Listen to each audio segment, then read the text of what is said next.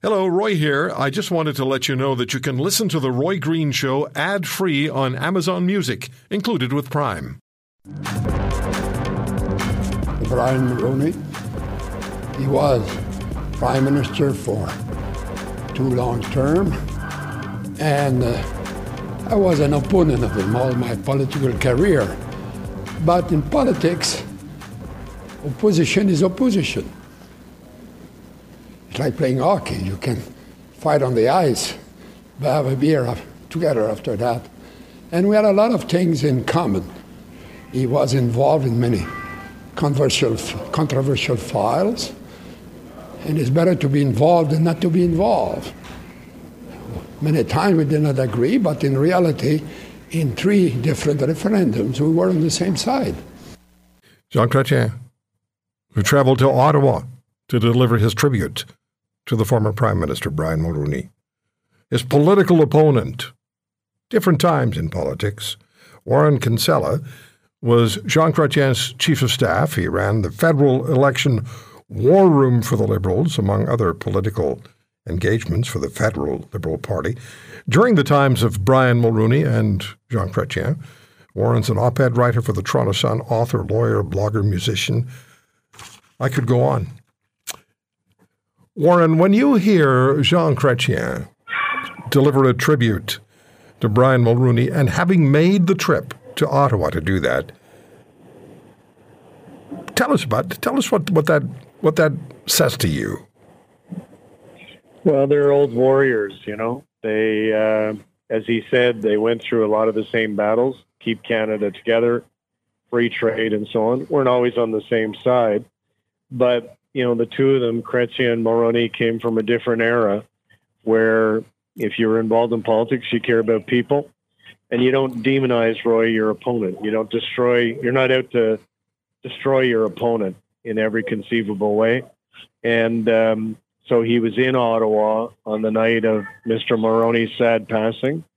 And the phone call started, you know, guys wanting comment from him. He said, to hell with this. He headed up to the Hill and he said, here I am. Everybody ask me your questions.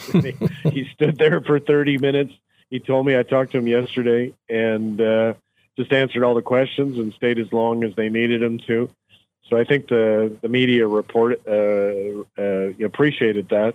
But I think, you know, it was important that people hear from him because they really were politicians cut from a different cloth. You know, they know those kinds of politicians got into politics because they love people. They love the country and they care about people. And Mulroney was like that and Chrétien is like that. And so I think everybody was happy to hear from him. I think Chrétien's words went right across the country. Yeah, I was on the air with you yesterday morning on Greg Brady's show on AM 640 in Toronto, our global radio station.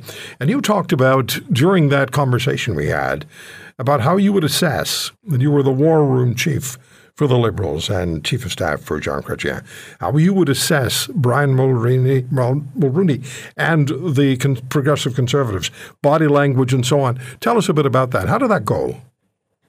Well, we would, you know, I was one of the guys who would get Chrétien and some members of our caucus ready for a question period. Like I started out actually as a speechwriter, which is like being the Maytag repairman in politics, because the one thing that Chrétien doesn't need is any help giving a speech. He's one of the best speech makers anybody's ever seen. So anyway, I got moved over to doing a question period. I guess I was not bad at that. And we'd sit there, Roy, and we'd watch across the aisle. We watched the facial expressions, you know, watch the body language. Did we score a hit? You know, did we make a point? And even at the deepest depth of Mulroney's unpopularity, and, you know, at one point he got pretty unpopular, like 12 percentage points approved of how he's doing his job. He never flinched, never lost his composure. Always a big smile, always looking like, you know, he had 62% support, not 12. And that's a sign of a pro, that somebody, you know, as I said on the show yesterday, it's like a quarterback, right? And the quarterback, the good ones anyway, they're not paying attention to scrimmage up close.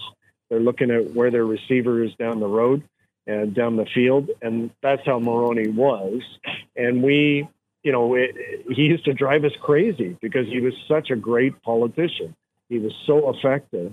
And, I think, I don't think they make him like that anymore. No, and he had to deal with a fractious party of his own. Regional divisions, West and Quebec, and he tried to keep it together and largely did a good job of it. But what would you consider his premier accomplishment to be when he was in office as Prime Minister? Well, he had a few, but you're quite right. As I said, his caucus didn't come after him. His cabinet didn't come after him when he was that unpopular. But, the Conservative Party did split up for a while. You had some of them went off to form the Reform Party. Some of them went off to form the Bloc Québécois. But he held on to the core, and he held on to power. And he had 2 back-to-back massive majorities. That's one accomplishment. Another one is free trade. The free liberals came after him hard, or at least the John Turner ones did, opposing free trade. And he stuck to his guns, and he got the deal done. And I think everybody would agree that it was the right thing for the country. It was what we needed to do. And I think his third big achievement was over the opposition, over the objections of his friends Ronald Reagan and Margaret Thatcher, he pushed through sanctions against South Africa. And when Nelson Mandela was released from prison, one of the first places he came was to Canada to say, Canada is my friend. And this guy, Brian Mulroney, is my friend because what he did was courageous. And I'm out of prison now because of him. Yeah, I was wondering after our conversation yesterday morning if he might have regretted leaving office, turning the reins over to Kim Campbell, particularly after that 93 election when they were decimated and went from a majority government to 2 seats. And I mentioned yesterday morning, it could have easily been, well, not easily, but it could have been 0 seats. Elsie Wayne likely would have won because of her tremendous popularity as the mayor of St. John, New Brunswick. But I wonder if he ever thought, I should have stuck around. What do you think? I don't think so. No? I don't think so. No, the smart ones know. There's 2 ways you leave, right? You either leave on your own feet or you leave in a pine box. And, this is Justin Trudeau's mistake, is he's just waited too long. He's been Liberal Party leader for more than a decade. He's been Prime Minister for 8 years. As I've said before, Roy, and you heard me say it, 8 years is as good as it gets. That's it. Right now I'm in the United States, and they've got term limits here. And I don't think term limits are such a bad idea either for the electorate or for the politician. Because really after 8 years, they get sick of your face. And, with very few exceptions, they turf you out. So I think Mulroney saw the writing on the wall and decided, look, if I'm the problem, I've got to go. And he did. And, I know a lot of people blame him for Kim Campbell's loss, but I don't think that's fair. Kim Campbell, right after she became leader, became the most popular prime minister in the history of polling in Canada. And that Canada Day weekend in 1993, nobody had ever been that popular. And she and her team blew it. And, it's not fair to blame that on Mulroney because he was long gone at that point. Mm-hmm. What I think is important here as well is the wide spectrum of compliments and acknowledgments that he's receiving. People pass. You always hear good things, the good things.